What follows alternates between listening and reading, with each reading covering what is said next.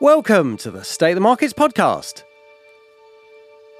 I'm Paul Rodriguez of ThinkTrading.com. I'm Tim Price of PriceValuePartners.com. And our very special guest is a lady who needs very little introduction. It's Jennifer Arcuri. Jennifer, welcome to the show. Well, thank you very much for having me.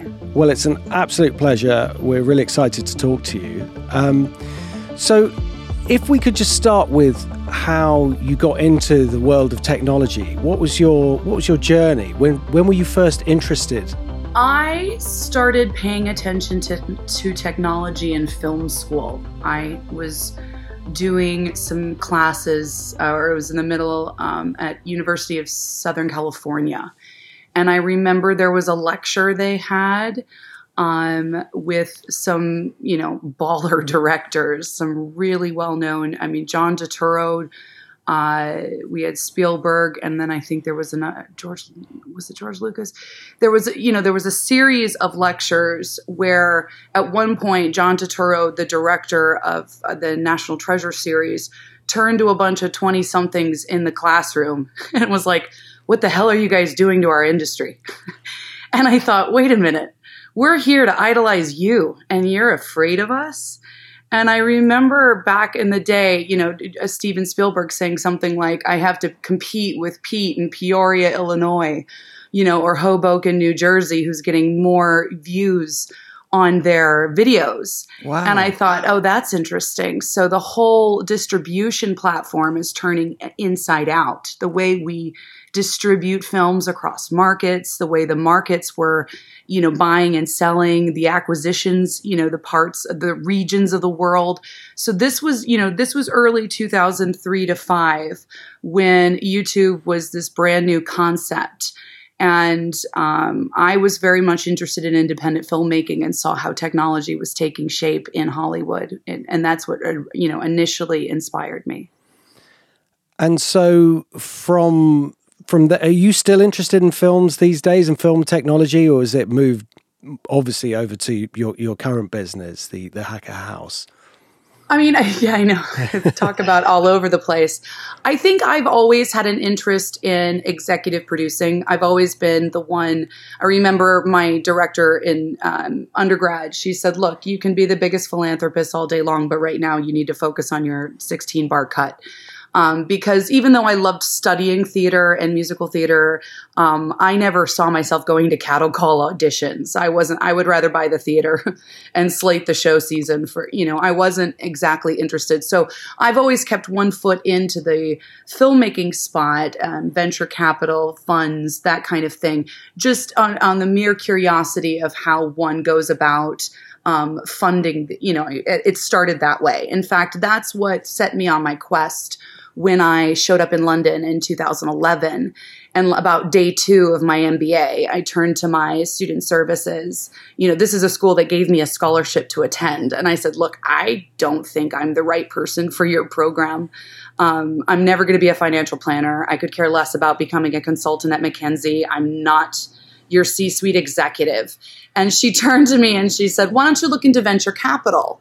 Now, keep in mind, this was right after the recession of 2008, when I showed up in London. And I remember one of the bankers I spoke to says there's no venture in venture capital at the moment.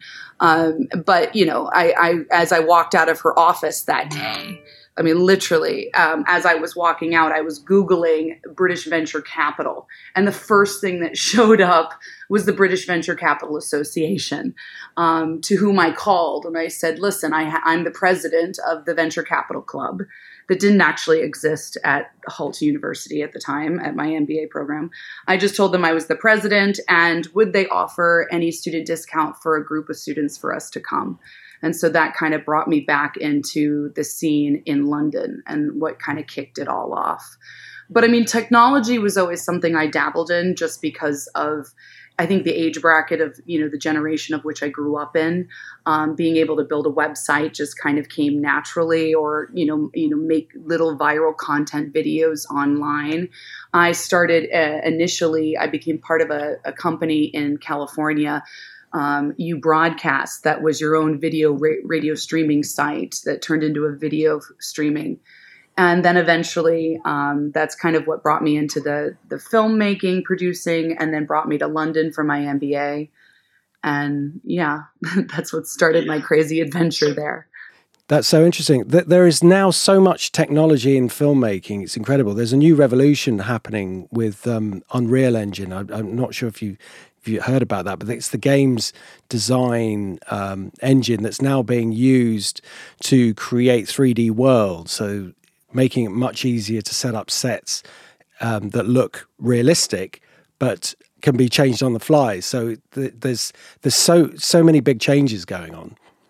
Oh, for sure. And it was happening. I mean, even when I was, right out of high school going into undergrad, I mean, there was just, you could see the kind of early stages of how technology was dramatically shaping the industry and, the such notions of, monetizing bite-sized content. Video content was always my particular interest.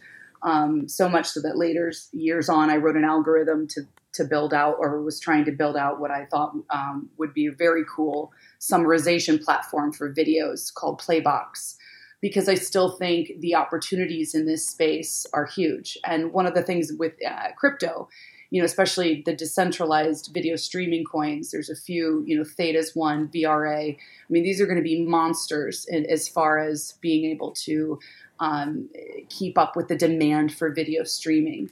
And so that's, I've always kind of followed that evolution of how technology and filmmaking, storytelling, and the advent of the entertainment has mixed with technology over the, last few years. Are you familiar with Sapiens by Yuval Noah Harari? I am not. So the only reason there's two reasons I mentioned it. One is because I think it's the most interesting thing I've read in the last 25 years. And the second is that very, very quickly he raises the question, which is really at the heart of the book. There used to be 5 or 6 versions of early man. So there was Homo sapiens, there was Homo habilis, Homo neanderthalis, Homo australiensis, all these basic early iterations of mankind. And Homo sapiens is the only one that survived. And he raises the question: what is it that we had? Because obviously we're successors in the line of Homo sapiens. What is it that we had that the other ones didn't? And his provocative suggestion is that what made us unique relative to all the others was that we are obsessed with storytelling, that we love stories. Oh yeah, which I think is a really intriguing premise. And so I guess where I was going with this is, every so often you get a new medium. So you originally had radio, and then you had silent films, then you had talkies, and then you had TV.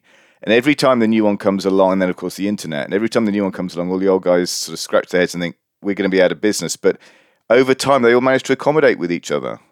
So they don't actually die off, because radio's still alive and kicking. Oh, for sure. And when I was in school, I remember the concepts in film school around the idea of transmedia producing. So you extend the life of your story from the 2-hour film into these worlds, that it can exist in gaming, social media, visual Pinterest. There's lots of different ways that you can extend and create the life of, so that your audience interacts in a much more granular level than just showing up at the theater and then leaving. So this is kind of where all these, different mediums of storytelling can really integrate. You see this crossover, a lot of games becoming movies, stories. And I think people like seeing these stories breathe life across these different, mediums. Because I used to be disparaging about the kind of the what do they call it now, the adult fiction. What's the classy name for comic? Graphic novel. Graphic novel, thank you. So I used to be sort of snooty about the graphic novel, but the reality is that not all of them, but some of these things are complete works of genius in their own right, and works of films. Art. Yeah. Oh yeah, and then especially as you kind of venture down the rabbit holes. And you realize, holy crap, a lot of this was like right in our eyes, hiding in plain sight all this time. And you start seeing these narratives you've watched with, one lens take on a whole new meaning as you kind of see beyond the prism of which they are presented. Because the creepy one is V for Vendetta, the one that we've spoken about recently, which now looks disturbingly prophetic. Oh yeah, and I would also recommend definitely that one. And I don't know if you guys ever saw the 2014 Utopia. I think it was Channel 4 who put that out in the UK, but Amazon redid it, Utopia, in the US. It's crap compared to the old version. I highly recommend the UK version. There's just so much subtext there, so many messages, and I think the subtleties of which the message is, stronger, said with these, and the character and the writing is much more in depth. I can't recommend it enough, especially for what we're going through right now. A lot of people, when I speak to them, they struggle with this concept of who is they, Jennifer, who is they? And I've listened to Catherine Austin Fitts speak, and she often mentions Mr. Global. And I think that's a great way of putting what the they is. But one thing in that show is it shows you kind of how there is a government that all the people see and we know, and then there is this notion of a shadow government that really are the powers behind this government and how they present and they wield narratives and turn. I mean, it's fascinating. So I think this is really a time where people kind of go down that or explore the alternative because there seems to be such a divide in society. And I think it's only natural to question, and it's okay to question. Yeah, the whole concept of questioning at the moment is a big topic, especially with the way censorship is happening for anybody or any narrative that is not the official one. That's where technology. If you look at the beginning of the internet and how everybody thought it would be a democracy where anybody can have any views, and of course you were talking about the big names in film saying that they have to compete with these smaller but very popular individual filmmakers, but actually tech can just turn the switch off. They can just turn you off, and that's it. They are the new censors, and it's not a democracy anymore. You're right. You're right. And I think, if anything, the powers that be, Mr. Global, have learned how to use this technology to, silence and, put this kind of unbridled veil over everybody, the censorship with this tech. I mean, they've weaponized the thing that was meant to make information more available. But I'm sure sorry to cut in, I'm sure I remember a quote from the early days of the internet saying that the internet interprets censorship as damage and roots around it. And I'm convinced that it was a question I was going to ask later, but I might as well ask it now. One of the things that I think both Paul and I were taken by was the interview that you gave that was published by Money Magpie a few weeks ago here in the UK. Yeah. And it was one of the things I think you said, unless I'm mistaken, was that we seem also to be entering a period of, let's say, spiritual awakening. Would you stand by that? Yeah. Yes. In which case, could you expand on that a little? Of course. So James Dellingpole retweeted a video yesterday of a man talking about, how they've put us in such a state of paralyzing fear, this compulsion to obey, and how this is a low vibration. And I commented saying, yes, this fear-based, rhetoric propaganda has created a very low vibration where people, energetically are responding or more quick to trigger a response negatively. But, what I believe is happening to humanity, and this is the unfortunate part, the due diligence of this awakening, this pain before the rebirth, is, the struggle of understanding what we have been told our entire lives. The vernacular used, the concepts in which we've been raised around, the ideations of what we believed we were a part of. A lot of that is not as it was first presented. And in this process of pain will come this, natural frequency of awakening, which I believe reverberates on a higher frequency than fear. And when I was talking about, this fear around this reset, this was kind of the context of which I was speaking in the Money Magpie piece. There's a lot of people that believe that we will be going into a digital currency and that, they will take our money, and this is a really, awful thing to have this civic, civic credit scores, and that is all correct. There are very valid fears around all of that, but I think before we even get there, there are certain chains in which have enslaved all of us that people don't even realize, we are in. This Ponzi scheme called the central banking system is nothing but a corrupt pile of crap. I mean, the banksters run the world. They manipulate, the CFTC, the precious markets, the interest rates, reverse repo. I mean, there's just name any sector of the market and it is manipulated completely and owned by, if we follow the money back up, this concept of Mr. Global. And sure, that's scary, but choosing technology, choosing a new system doesn't have to be fear-based. And we can come into this awakening of understanding what the chains were around this current Ponzi system in which we are and choose better how to set the framework for the next financial system. Could it not be the case that Mr. Global is also pursuing his reset out of a sense of fear on his part, out of fear of losing what he's got? Of course. Oh, of course. I mean, why else would they be pushing the Bitcoin narrative like they are? I mean, Jamie Dimon was saying he was going to fire anybody who held Bitcoin, and now all of a sudden they're pushing this, this very staged narrative in front of the audience. Digital gold. Why? Well, to distract the average person from holding physical metals. That's the real money. I do believe in the utility of crypto, but not at the expense of owning physical metal. There's nothing like that. And then when you peel back the layers, you're seeing that all the central banks are, owning up, loading up on precious metals.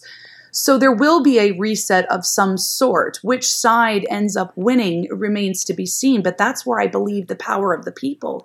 And that is where the conscious great awakening that it keeps getting talked about comes into play. Because as soon as you recognize the powers that be that have enslaved all of us, the way that they've funneled tax dollars, the way, the Postmasters General, the way this Council of 13, the City of London works, understanding the Banking Act of 1871, all of this shows that we have never been free. This is not a democracy by the true, this isn't the constitutional republic the framers wrote in my country. This isn't, the way that the financial capitalism, the free markets, true free markets don't operate under this kind of manipulated demise. And so I think going back to your question about this great awakening, and understanding that we, the people, have to choose to step away out of the current system, but into a new system that makes sure this kind of stuff never happens again. Not moving into a civic, credit score and an extra layer of digital currency, a fiat, that can be turned off if you go 5 miles outside of your allotted radius. What is that? Step up, people. No more QE, no more debasing of currency, no more funneling and settling payments 6 days after the fact because they've got to trade through 6 different accounts, going from point A to point B. Payments should happen instantaneously. They should settle immediately. There should be no question where your money is, and the government should not be able to inflate it away, which is why I'm a huge advocate of pegging the new system currency to hard metals. So it looks as though the way policy has been rolled out over the last 20 years or more, possibly since coming off the gold standard, that it's a series of policy missteps in the sense that they didn't want to take the hard, painful decisions that would correct the system. And instead, it was always pushing the problem, kicking the can down the road, hoping that lower interest rates would work, and then hitting the lower bound of lower interest rates, and then having to do QE, and then having to buy more bonds, and then extending that, et cetera, et cetera. Could it just be that instead of, or was this all like pre-planned in the sense that they must have been able to work out that at some point the whole system's going to implode because you just cannot do this forever, and somebody's got to do the right thing at some point? I think they absolutely knew. I think that this was about making sure the system stayed intact as long as possible for that, for them to be able to take as much as, that they can out of it, because eventually, like you said, it will collapse. I think the system died in 2008. I mean, there's many that argue that, and you could see that, when we had these bailouts, there were certain zombie companies and zombie bank that were propped up through, this kind of fake money that circulated through. And I think, that's not real capitalism. That's not real free markets. When businesses need to be allowed to die, not these propped up zombie companies. And so I think what we're feeling now is really because of the legislative, delinquency from that point onwards. And it's been building up and building up. And I didn't really take a lot of time, especially during my MBA, to look into life cycles of currencies. But actually, it does happen in history. We do have debt jubilees. We have currencies run, we've seen this, through all great transitions of power. And this is why I do believe that, we are not going to see just a financial reset and everything else. No, this is a great awakening across all fronts.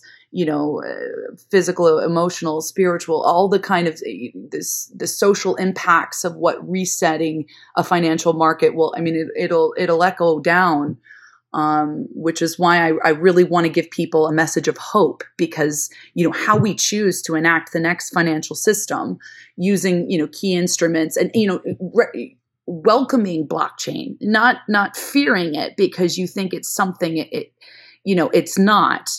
I think this is one of the biggest, misnomers, I guess, around this area of payment rails and blockchain and the use of CBDCs. I said this in my Telegram channel because a lot of people were asking these questions. Look, you don't need to have a biometric COVID digital ID pass for the adoption of digital currencies and to run on blockchain. Just like you don't need to stop transmission of a virus with COVID vaccines either. One is not equal to the other.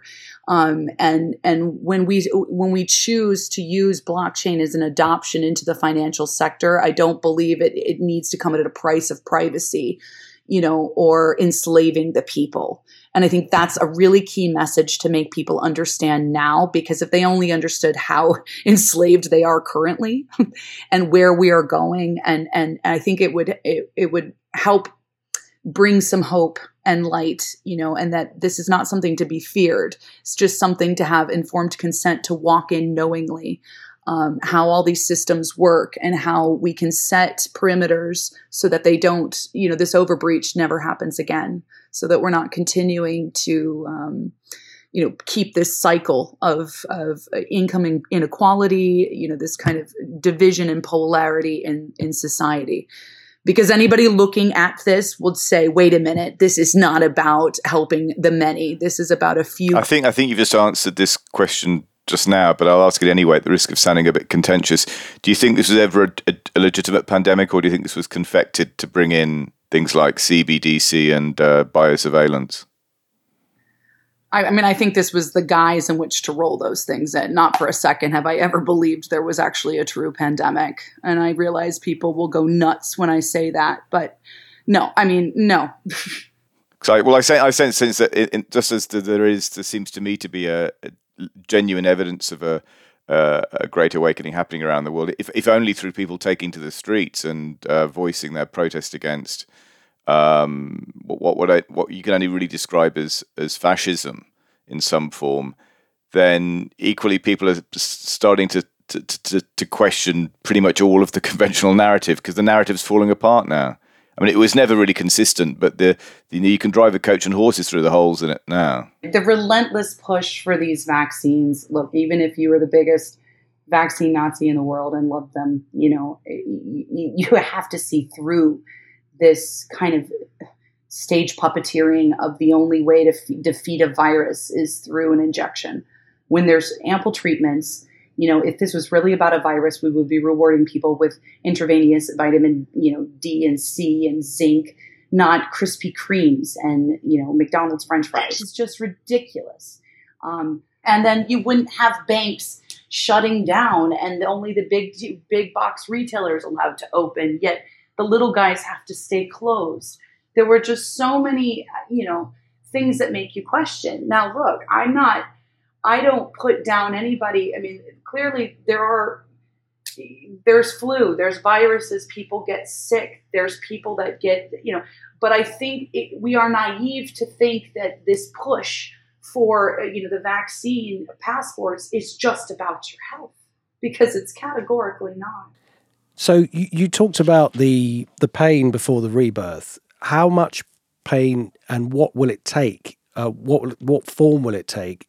And if you have any sort of finger in the air idea about how long it will be in terms of this cycle. So will it be a few years of pain and then we come out the other side? Will it be quick, or what is your expectation? I mean, there's two different schools of thought. I mean, there are many different rabbit holes, but on one hand, you have this, this slow bleed until eventually it collapses and the Great Reset is enacted. The Build Back Better folks have taken, over.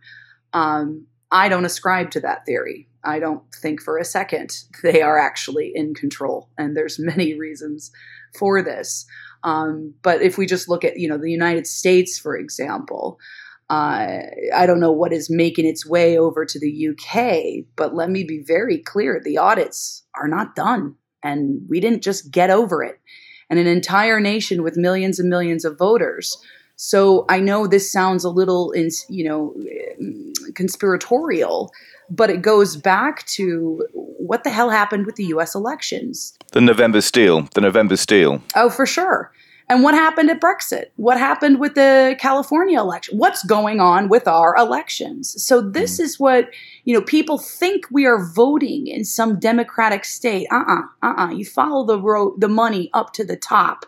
You realize hand counting is very different than tabulating, and understanding how the software works and, can communicate through the phone lines, and, the amazing amount of dead people who rose from the graves to come out. I mean, I could just go on, and I saw it firsthand.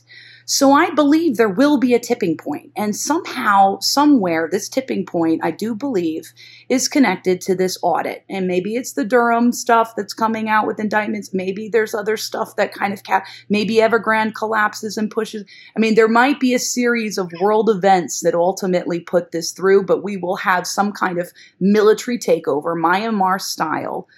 I don't care what people think they've heard through the Q channels. There is some truth to what's going on behind a very, very high military operation at the very top that is going to resurrect the constitutional republic of, the United States, and thereby, by crashing this petrodollar and putting us into a state of a fair and equilibrium, fair markets, free capitalist society. Some people believe in Jassara and Nassara. Guys, I can't find enough, factual evidence to say that is exactly happen. That's exactly what's going to happen. However, have you guys heard of the notion of the Jassara and Nassara theories? We have touched on it on previous pods, yes. But I mean, I guess my point there is I wouldn't discount a debt jubilee of some sort of, some kind of, doesn't mean it won't come without strings. But I mean, I don't take the hopium stuff where I just believe that, your debt goes away and that's it. We all just get money because we're in the dawn of the golden age. I just. Well, that can't happen in entirety because someone's debt is somebody else's asset. So you can't just get rid of one side of the ledger. You have to get rid of both. Right. And I don't know. I mean, I wouldn't know how that would play out. Like I said, I'm interested in following that just because I find it interesting, how that, because I think there's certain times in history, Rome, when they had a debt jubilee, biblical, there's certain, and I think, but I wouldn't know enough to say for certain that yes, we're going to have a Jassara. But I definitely think that when the economy resets, there's, we'll be moving to a gold backed blockchain distributed ledger, where we would run different payment rails that interoperate together. You have bank to bank repository payments, those settlements, and I believe that will happen on the XRP ledger. You have XDC that will also interoperate. Right now they're the main R3 Corda, payment rail for trade finance. And then XLM is the payment rail for peer-to-peer. So that was another, these are all the ISO accredited blockchain rails that will interoperate. And if you check out some of the Interledger Protocol patents, these patents are very interesting because they show how these payment settlements can interoperate backed by hard assets. They can hold something as of value. So they're not just some, fly by night digital currency that can turn on and off. It's important people understand how these things work. If somebody doesn't have any exposure to cryptocurrency but is interested in, let's say, dipping a toe in the market, how would you recommend they go about doing that? Firstly, would you recommend that they did? And second, if you did think that was appropriate, how would you go about building a portfolio of sorts? I mean, do you really want my opinion on this, or do you want me to tell you what everybody else says? Tell me what you honestly think. I mean, because look, people say crypto and the automatic default is Bitcoin, Ethereum, and so I just want to start by saying that's not at all what I would tell you to buy. And I would stay far clear away from these. And, for those, I have been, mentoring, whatever, I guess beating my friends over the head with XRP for the last year and a half or so, because one of the things that happened with this coin, it popped up on my radar years ago when we were doing some work with the Bank of England. The Ripple team, the development team was there in-house. And so that was cool. And, but we were mining Bitcoin and Ethereum. We didn't really care about this new thing called Ripple. But it was definitely on the radar. Now we see the kind of advent of bank partnerships, the monumental, growth that this company has created, and you realize, and then not to mention the many, many patents out there. I mean, I found Bank of America, Wells Fargo, PNC, Bank of England. I mean, I've been able to corroborate a lot of the real world utility behind this asset. And it kind of changed my thinking completely, because when we started this 2 weeks flattening the curve, or 3 weeks, wherever in the UK, immediately the red flags came up, because I was like, this is maybe when we might start seeing some kind of, economy collapse. I wasn't necessarily sure that this was the ultimate guise or the pathway into that financial disaster. But that's when I paid attention that first March. We were supposed to be in England launching a training center, and I just watched the financial markets crumble because of all these lockdowns. And then when you get into the first 3 months and then the first 6 months, and then you realize they aren't actually planning to open up or drop any of this crap anytime soon. There must be a bigger agenda. And then you look at what happened with the SEC lawsuit right before December. We get into the election, okay?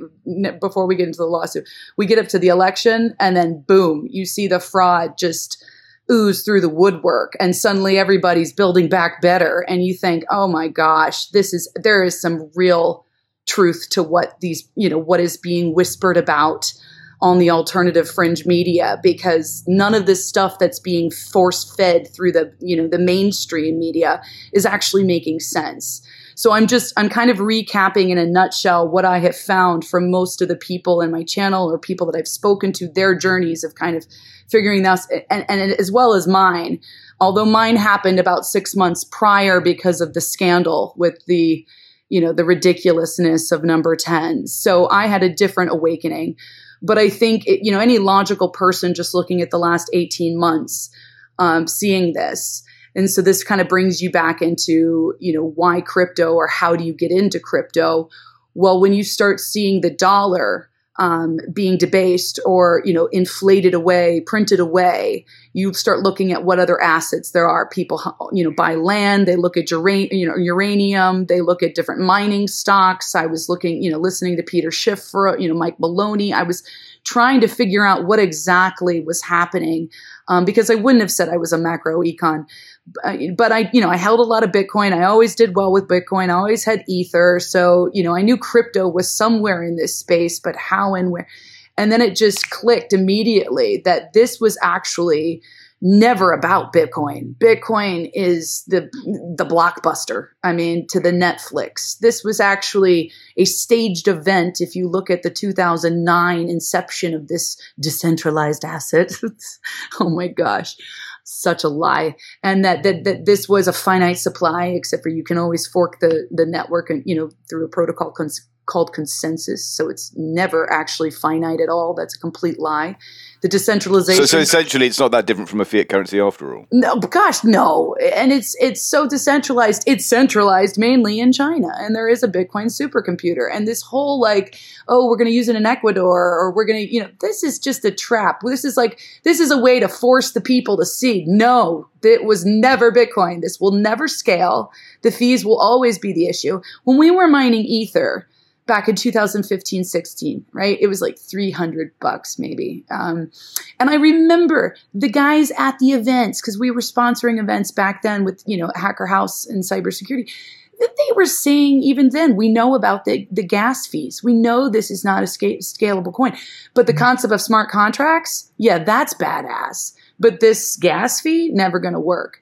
So again, it brought me back to the crypto space, when I started seeing all this happen, I think, well, maybe it's not Ether, because there's this thing called Flare, or, you could look at Cardano, or you could look at, the other coins that could actually, run smart contracts without mining.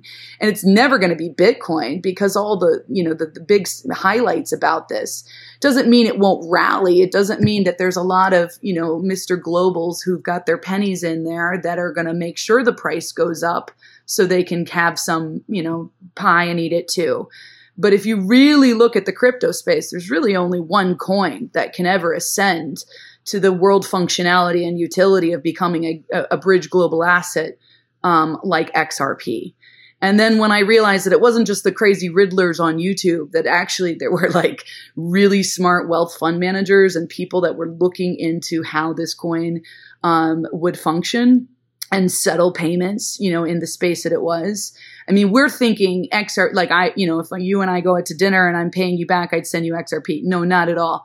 This is going to be like IMF SDR style, allocation between governments are going to be paid in XRP. That's how, this is going to be the all-encompassing bridge asset between the different currencies. Your local currency, so what you would use in the UK, would be separate. It would be a different payment rail for domestic versus the big international. And then if you're investing or trading or futures, option, any of that, that's different.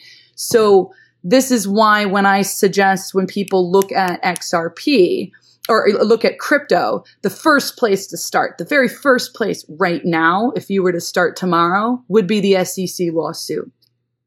This speculative market that's existed for the last 15 years is now to enter into this brand new dawn of a digital, asset class. We are literally carving out an entire new asset class.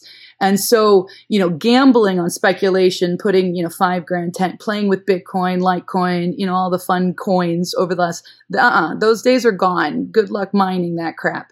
The proof of work doesn't work. We are moving into that sustainable, eco-friendly, non-QE, very set supply of currency on a blockchain that can never be, dwindled away.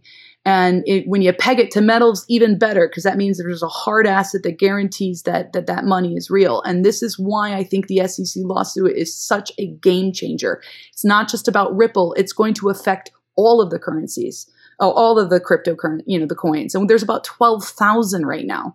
And if Brad Garlinghouse said, this, once regulation is introduced, 99%, 95%, pick your 90, percentage, will, be completely eradicated. Regulation will destroy them. So right now, the most important thing to do is watch what happens in regulation. Watch the space. Invest in assets with real utility, not speculation hubbub from the media drivel. Real ones that can actually solve problems. Not enslave, not, shut down networks, not get congested with gas fees. You guys see where I'm going there? Hopefully I'm not boring you to death here. No, this is great. No, this is great stuff. No, really interesting. I mean, what do you think about the more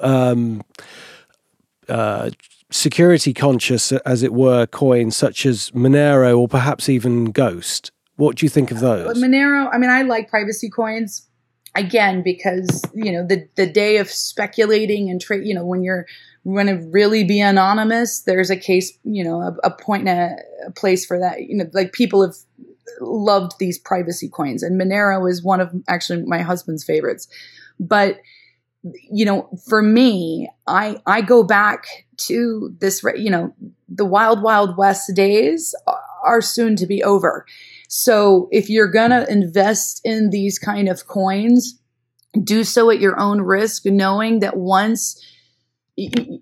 because once regulation comes, you're going to want transparency. You're going to need accountability. Bitcoin has none of that.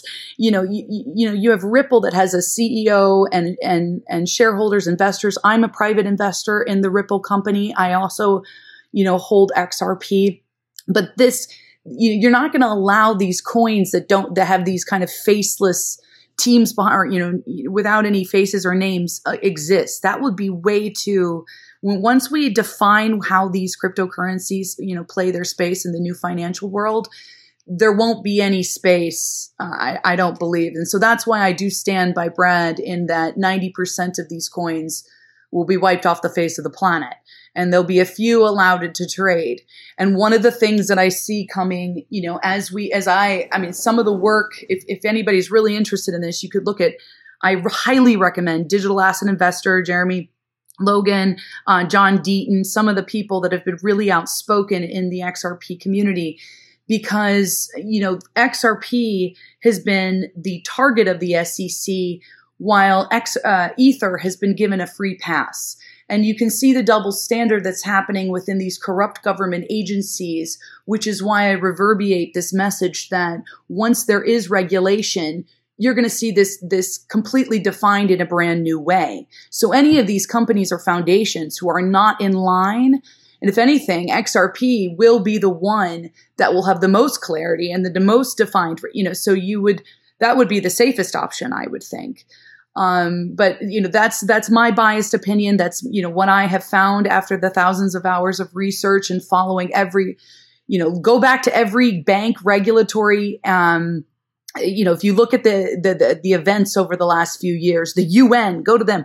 I mean, there's no Bitcoin and ETH there. There's Ripple and there's XLM, Stellar. And you think, what are these little tiny, startups doing at all these bank regulatory events and speaking at all these, what? Because, they paid the most. No, this is what the banks will be using. The adoption's already there. We're just waiting for the public to, recognize that. And I think while we're seeing this SEC lawsuit drag on and on and on, it's buying time for setting up that CBDC implementation and getting ready for the ultimate flip. And whenever they decide to flip, that's when you see there'll be a settlement of some sort and the petrodollar will collapse. So you can protect yourself with gold. You can protect yourself with certain cryptocurrencies.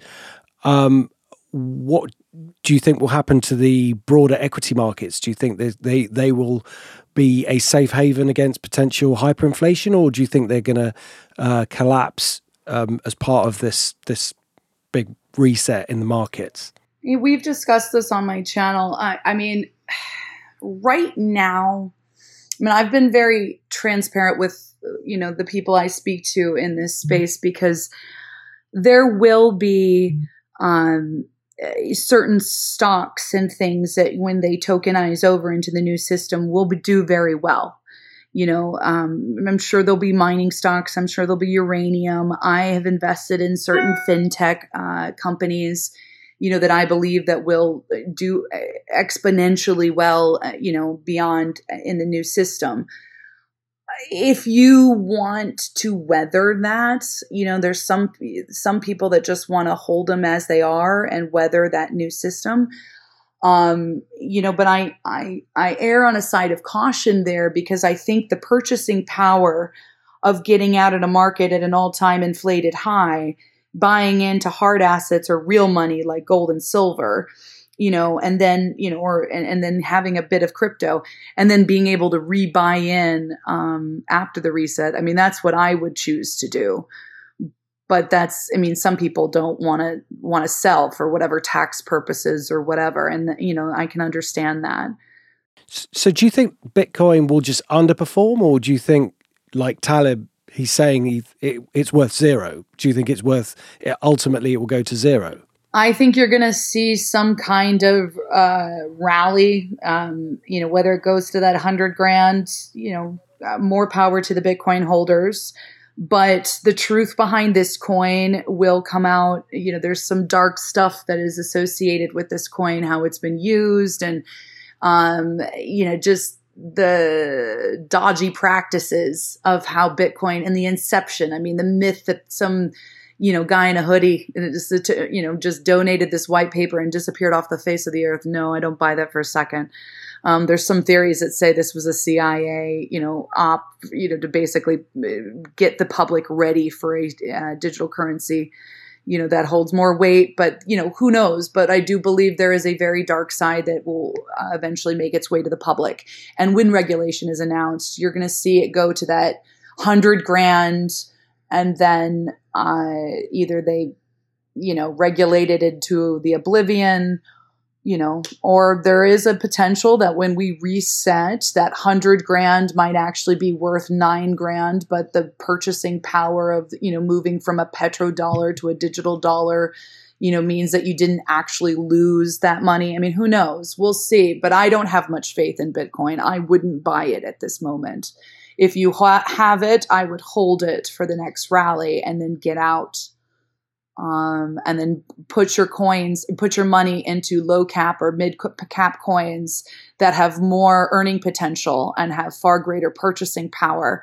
One of the strategies I like looking at are some, under fraction of a penny gems. So really low cap coins.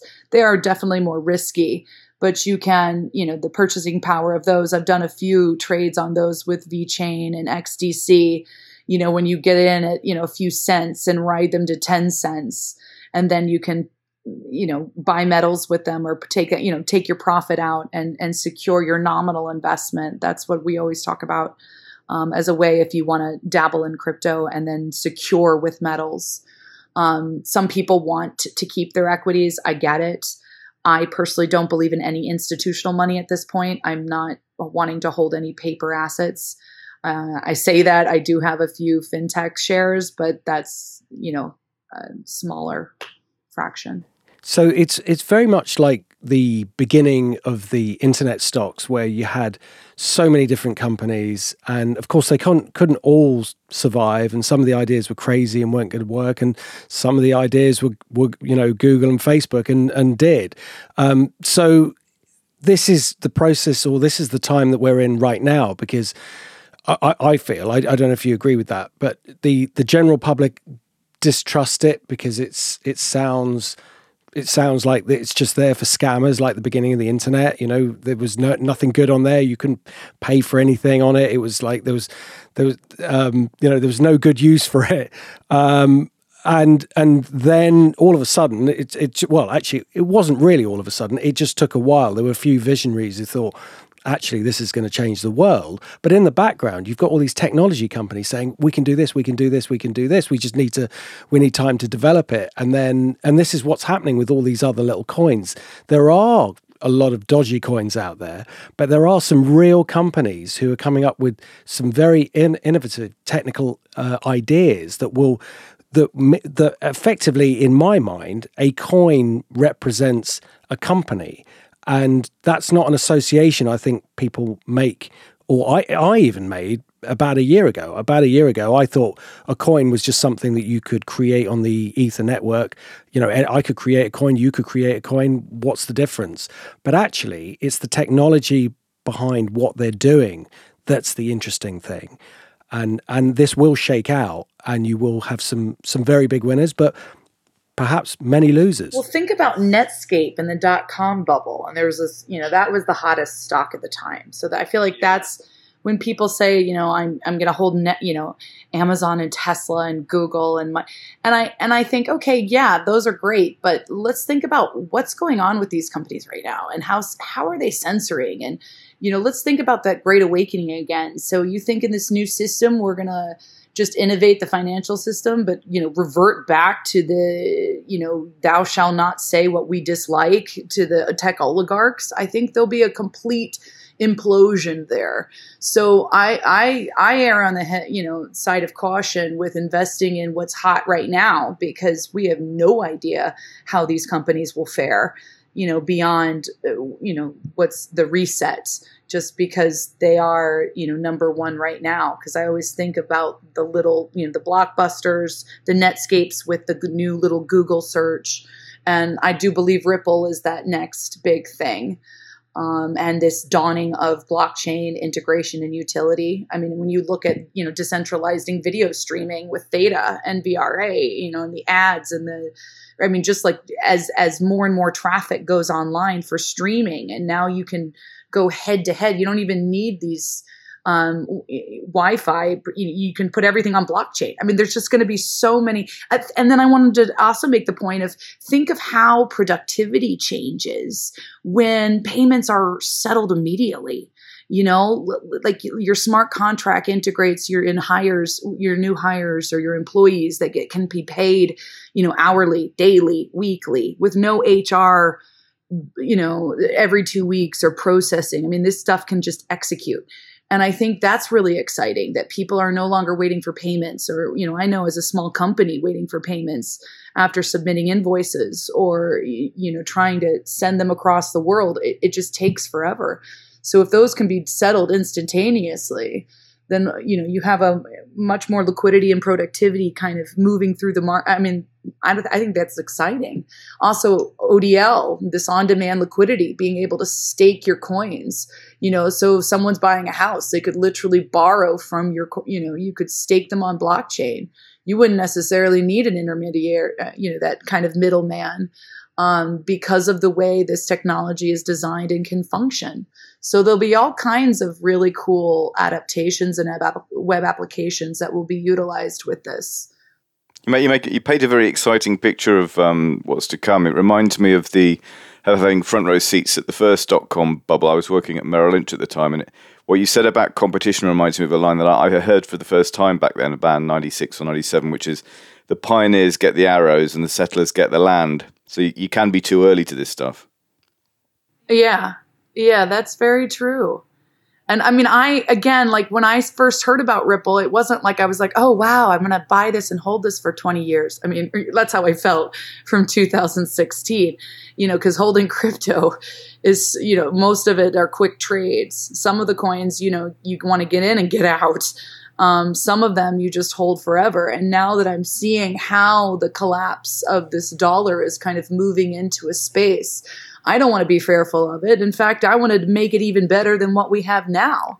And by understanding how to make it better, I have to understand where my limitations are and where it sucks, where it's broken at the moment, and how we make sure it doesn't happen again. One does rather get the impression, I say one, I mean I rather get the impression that all of mainstream media has become hopelessly compromised over the last 2 years. Do you think any of it's going to survive?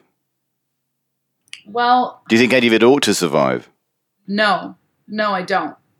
I know that's crazy. I mean, I get why people think that is absolute Looney Tunes speak, but the media will be the last to fall.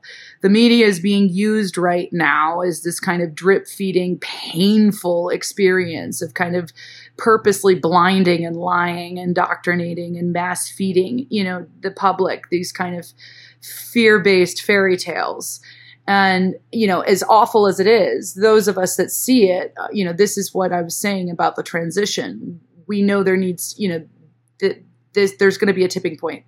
There will be an implosion. There will be something that kind of pushes this the other way, in which we can say, in this new system, no more media lies. This is not how we, create monopolies around networks. No more control. You cannot buy your way in to censor people out.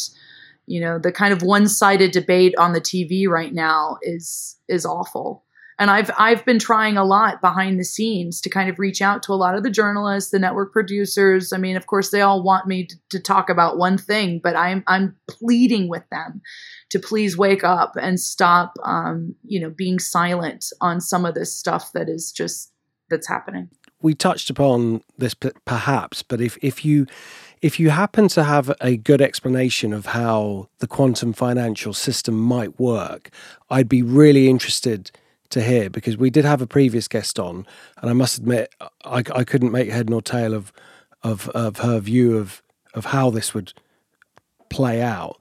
But the quantum financial system, as far as I understand it, is at the heart of it, there's a quantum computer. That's about as far as it goes. If you can fill in some gaps, that would be brilliant. Sure. And I guess I would just say that it's hard to really know exactly how it will work, because none of this is actually published in a way that, so you find patents, you find websites, you read between the lines, you can read perspectives on companies. There's been a few companies talking about this supercomputer, this financial computer, but essentially how I have understood it, the quantum financial system will be run through space nodes. There will be a supercomputer, but this is why the emphasis on silver is also really great, or really, and why one would argue maybe Elon Musk likes to distract with, crypto meme coins so that people don't catch on to the need for physical silver, because this quantum computer and a lot of the solar panel battery, sustainable future that we are marching ahead will rely on silver. And I guess this system will run on blockchain in these, in these space satellites that communicate. And there's something, there's something I have found with this space nodes, Space Force. I mean, there's different theories around it, so that's probably why. Who's the driving force on this? Is this a private sector initiative or a government agency initiative, or a bit of both? Or I think it's both. I mean, some of the patents I've seen are just more like, the research, like as far as making sure the central banking system can never be hijacked again. So using things that are, that are insecure, SWIFT, et cetera. So they've integrated into this quantum computer that will run these blockchains, communicating through space satellites. I mean, this is the theory. And, I am looking into it. It's not, I do think there is something. I think the quantum computing capacities that we've been led to believe, especially from the media, are well beyond what the media have told us. Absolutely. And so this is why I have kind of entertained this thought more seriously, because I think there's more to it than what we are led on to believe. Yeah, I remember in the early 2000s, I was speaking to somebody who was well connected with the software companies and was saying, what Microsoft are looking to do? They want to put everything in this cloud-based system so that you put all your documents in this thing called the cloud. And it was just so far ahead of everything that we'd even thought about. And then I was amazed, obviously, later on when it just became a natural thing, the cloud. So whatever we're seeing now, there's a very good chance that we are only seeing the tip of the iceberg. They are way far ahead with all this technology, and we're just seeing it sort of filter through. Like AI, for example, they must have been 15 years ago just nailing this stuff, and now we're able to do it. We're able to use the power of our current computers, home computers, to perform some pretty extensive AI tasks, even as an individual. And if we can do that, what can they do? I mean, it just boggles the mind. And it does make you question what else is out there. What patents, what cures, what technologies, and what else have we not been told exactly? Because Lord knows we don't trust anything we're hearing these days. So what else are we missing?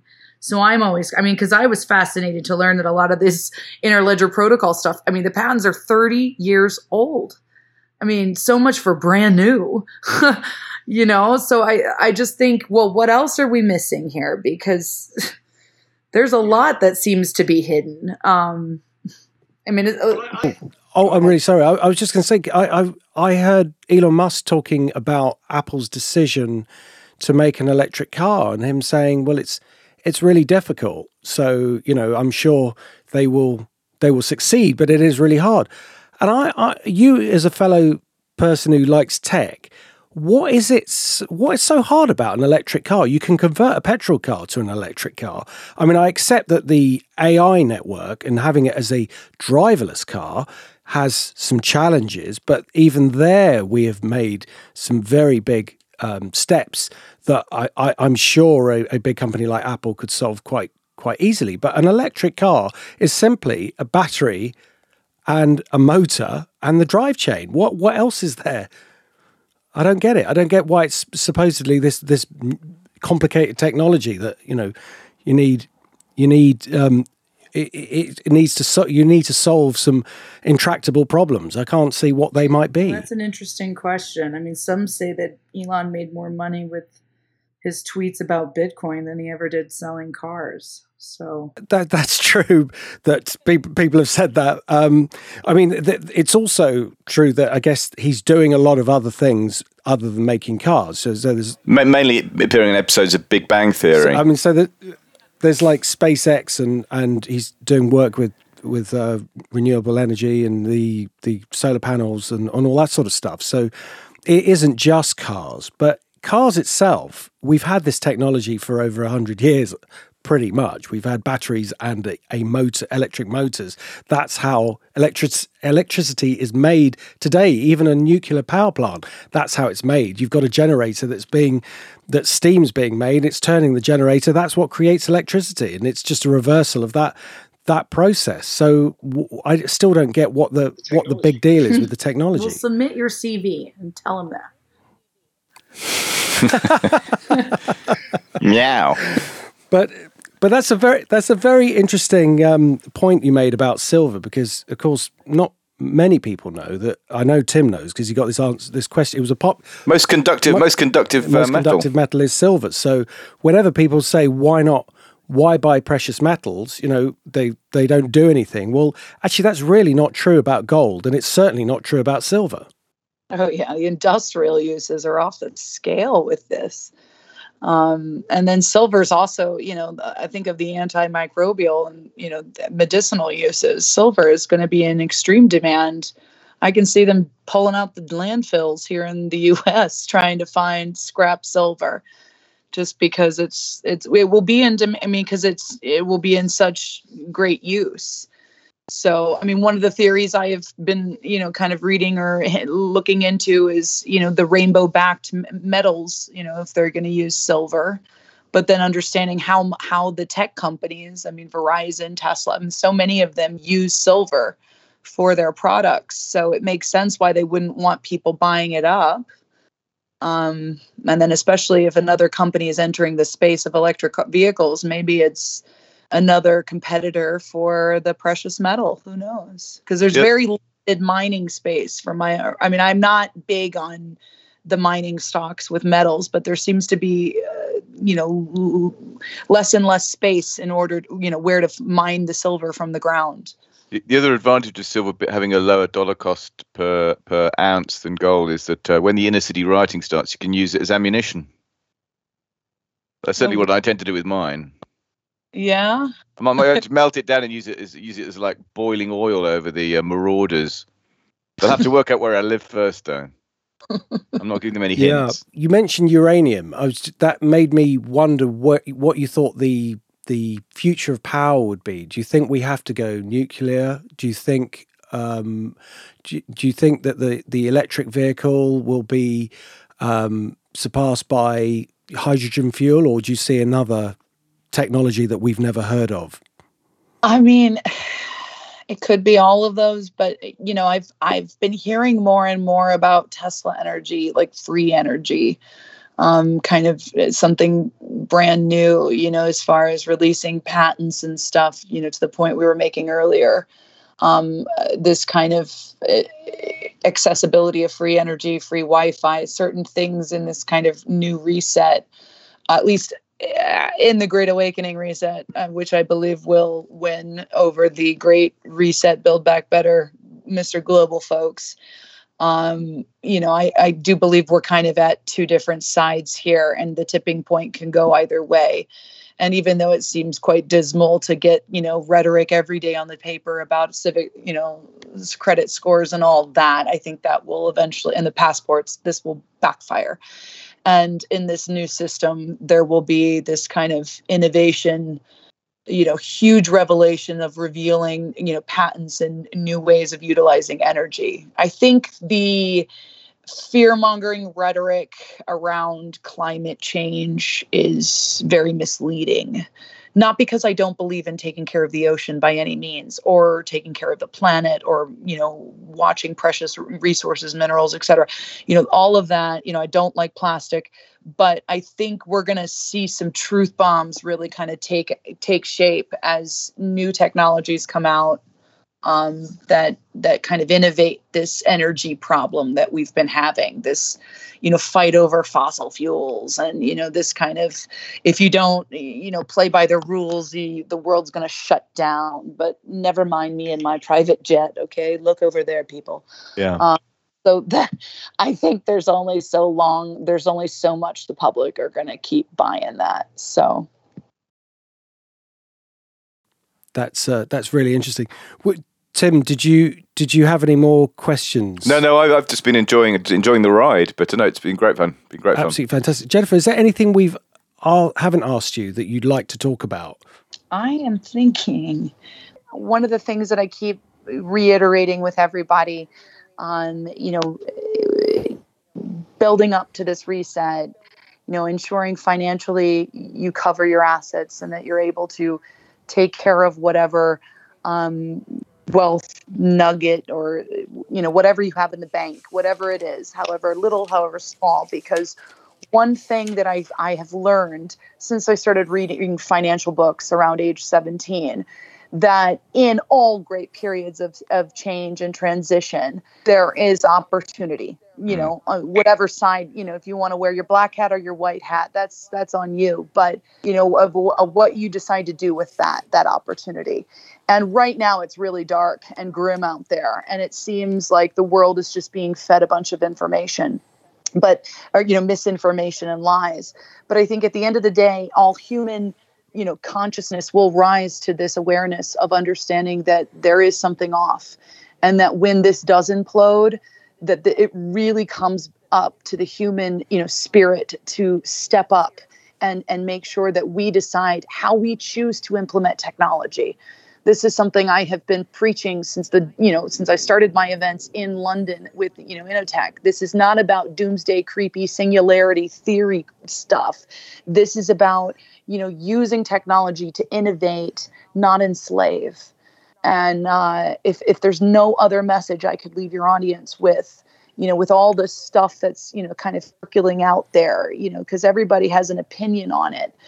But I think ultimately how we choose to implement is really what will change the game here. So thank you. Well, look, thank you. I was going to say that it seemed like the most easy thing to do for you would be to not actually speak or to try and help anybody. But yet that's exactly what you're trying to do. You've got a Telegram channel. You're trying to get your message out there.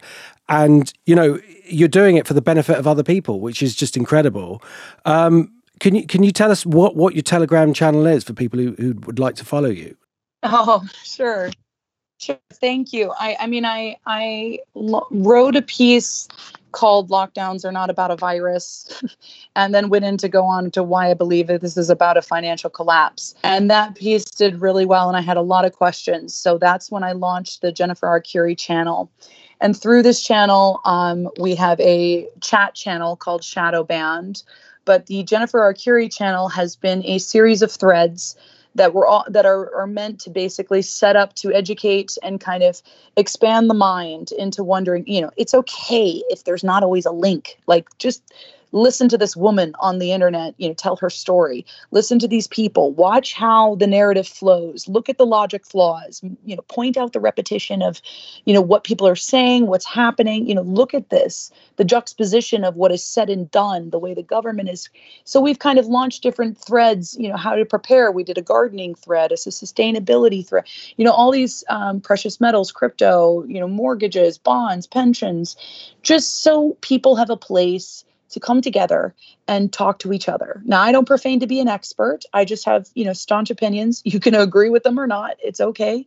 I know what I know and I know what I don't. And so sometimes I'll say things and I'm like, over to you guys.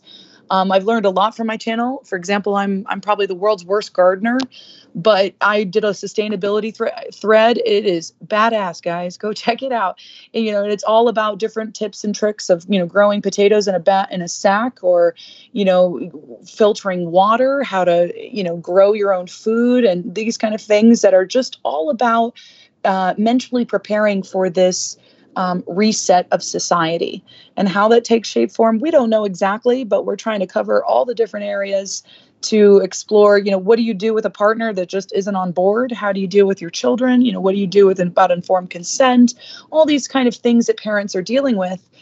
Sometimes it's easier to discuss them and talk them out than try to think clearly, right? Because the default is always to just cower in fear, I just won't do anything. I'll just, do what I'm told, kind of thing. But if you allow an environment where people can discuss and share and interchange, and kind of give different perspectives, then this empowerment of knowledge comes over you, and you think, okay, right, I've got $1,000 in the bank. I can put 500 in silver and buy some crypto, or I'm going to take out my ISA and put it in gold, or I'm going to invest in a generator and buy some water filters, get some extra batteries and food. These are some tricks. I think it's amazing environment for people, and I think this was one of the best things I could have done this summer, as far as just being able to share little bits that I was seeing, especially around the bail-ins, the IMF, this SDR allocation, all this kind of stuff that people are that can't really happen. No way. And yet here it is.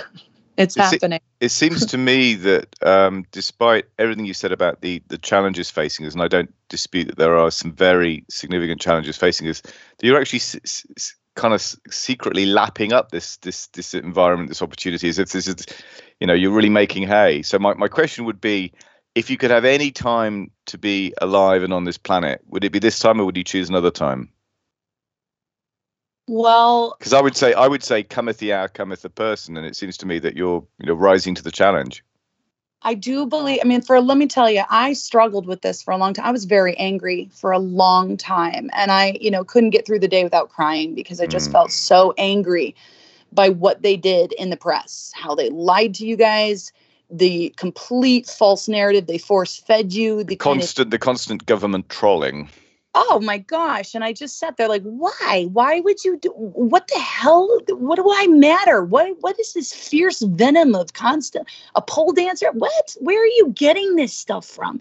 And so there was just so much of that I and then when I saw that it wasn't about me at all, it was actually about a bigger picture. And the sooner they could debunk me to go away, because at the very beginning it was play by the rules or, face the consequences. And ultimately I said, no way, I'm not playing by your stupid rules. And then those are the consequences I faced. And I saw it first. I faced it first, full on. So this isn't about trying to make myself look good as much as sharing my own personal journey, of having a real relationship with that world leader, because it's so easy to slag people off you don't know, right? It's so easy to complain about government. But let me tell you, it is a whole different struggle when you're like, what the hell happened to this person? This is somebody I actually knew for a very long time. And then when you're meeting other people that actually knew this person, and then you're starting to dig further and further and further, especially being here and seeing the double, the way that the news is completely different here, and meeting people here that actually know what happened with the election and then what is actually being. So there were so many different constant factors at play. So it's not that I'm delighting in it. It's more that I feel that there is light at the end of the tunnel. We will win this as for humanity. And I don't believe that fear ever is an option. So making decisions in fear or feeling anxiety or not understanding something is very different than when you feel that you have a grip, at least enough to understand, okay, this might happen and this, and so I'm preparing for whatever may come. And I think that kind of preparation and the sense of community that people are desperately seeking right now is something, I as well. But if anything, it shows you this is exactly what I used to do in London with my events. I mean, there's a reason why everybody came to my events. Everybody loved my discussions. So here I'm able to continue to do it, digitally, and you can see if you just YouTube Innotech, you can see the thousands of videos and the, very controversial discussions I used to have even back then. We did Tech versus Brains about the eradication of middle-class jobs in 2014 in the Houses of Parliament. I mean, talk about being ahead of the curve. I was already calling it out. Look, what are we doing about this, folks? Do not fear. We can control this. Now, clearly, we're in a war right now, a spiritual, psychological, and ultimately financial war. And people will often just bury their heads because they feel like it's easier to dip out and just accept the ultimate consequence. And I guess one of the things about my voice is this resiliency. It's in my character. It's the way I am. So if anything, let people feel empowered by knowledge, not fearful. How do you stay sort of mentally and physically healthy? What are do you have routines? Do you meditate? Do you go for long walks or run or what's the sort of thing that you would do to help you get through this? It's a challenge. I pray, I meditate, and I do a lot of yoga. But I also have a 4-year-old that keeps me laughing, and it keeps things, it keeps perspective of life when you're looking through the lens, That's so sweet. Yeah. That's so sweet. So that's really my secret weapon. Don't tell anyone. But I think people have, if you have children, you understand completely where I'm coming from there. And I think that is where our heart must really, stand up and fight for our kids. Because if not you, who? And if not now, when? Right? This is why we have to step up. Absolutely. We normally round off with a what we call our media picks round, which is anything, any book, any film, could be a podcast, could be an article, something that you found absolutely brilliant and inspiring or enjoyable, or the opposite, you think people should be warned off. It doesn't have to be financial. You've already mentioned a film, actually. So right at the top of the show, you kind of already gave us one, Jennifer. But if you have something else that you could recommend, that would be great. But otherwise, we'll stick with your Utopia call. Yeah, I think right now everybody needs to watch Utopia. Yeah. Well, mine is similar in name, but different. There's a Cryptopia film that's it's a documentary on Amazon, and it's about cryptocurrencies and the future of the internet, which I thought was very interesting. And so similarly, it was food for thought. So Cryptopia, I'll put links in the show notes. Can we just add on to that then? Because if you said Cryptopia, so the message here, guys, is crypto is your transformational wealth. Your nominal investment, what you hold in the bank, what you protect now is what I recommend securing with physical assets like your gold and your silver, right? So both have their place, both can be used. So understanding Cryptopia, that's a great documentary to start. Getting on YouTube and watching Digital Asset Investor, Digital Perspectives, James Rule. There's some great people covering, Jeremy Logan, I already mentioned, the SEC lawsuit, but then also check this one out on YouTube as well. End of the Road, How Money Became Worthless, Gold Financial Crisis. And this kind of documentary about the real, the difference between money and currency, I think is an absolute must for people as well. Yeah, absolutely brilliant. Tim, have you got one I kind of have it. It feels jarringly inappropriate given how upbeat Jennifer's been, because I'm going to repeat one that we started talking about just before we aired, which is a horror film called Hereditary, which I was watching over the weekend, which is perhaps the most shocking and terrifying film I've seen over the last decade or so. So it doesn't sit well with what we've just discussed. To be fair, and under no account should it be seen with children or indeed anybody else. It's truly terrifying. Nevertheless, I'm going for it anyway. It's loud, but bugger it. So it's Hereditary. It's called Hereditary, and it stars Toni Collette, who is always excellent. She's a brilliant actress. Gabriel Byrne, who's one of my favorite actors, and a young lady called Millie Shapiro. It's basically I have a track record for massacring and plot reveals. Tim, please, I can't let you do it. Don't, please. So I'm not going to say anything about it other than good. It's shocking, it's horrifying, it's demonic. It is the best horror film I've seen in the last quarter century. It's absolutely superb, and it's by the first-time director who wrote and directed a guy called Ari Aster. Absolutely superb. Be very careful with whom you watch it, but because it is truly shocking, but it's absolutely spellbindingly good. I saw it in the cinema. It's very unsettling. The music, or the sound design I just found unsettling. I don't know what they did. I was looking at the notes. I was watching it I must have been watching it on Amazon Prime, because they have their little show notes that go along with the film, and it said that I think the sound designer treated the soundtrack as a separate character in the film.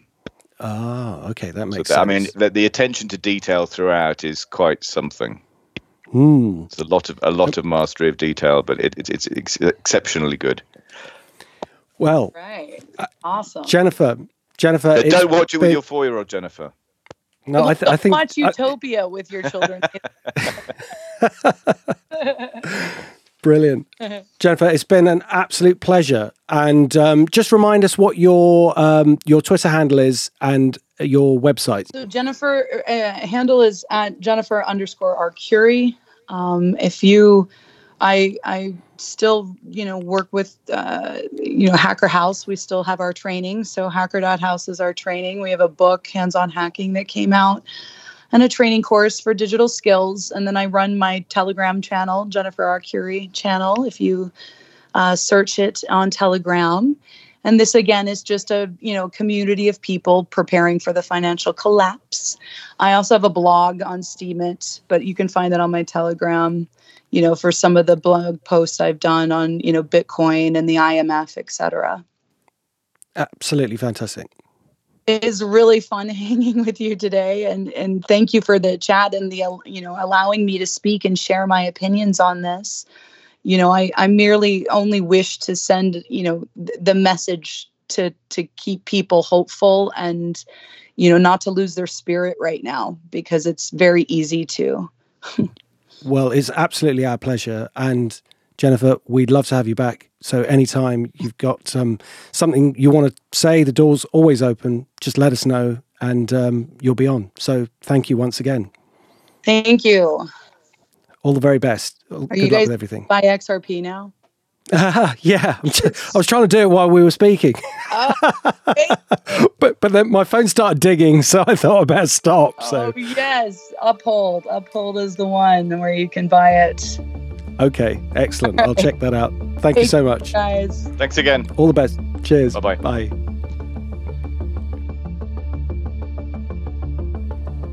And thank you so much for listening, and we'll catch you next time. This podcast is for entertainment purposes only. Please do your own research or contact a professional advisor.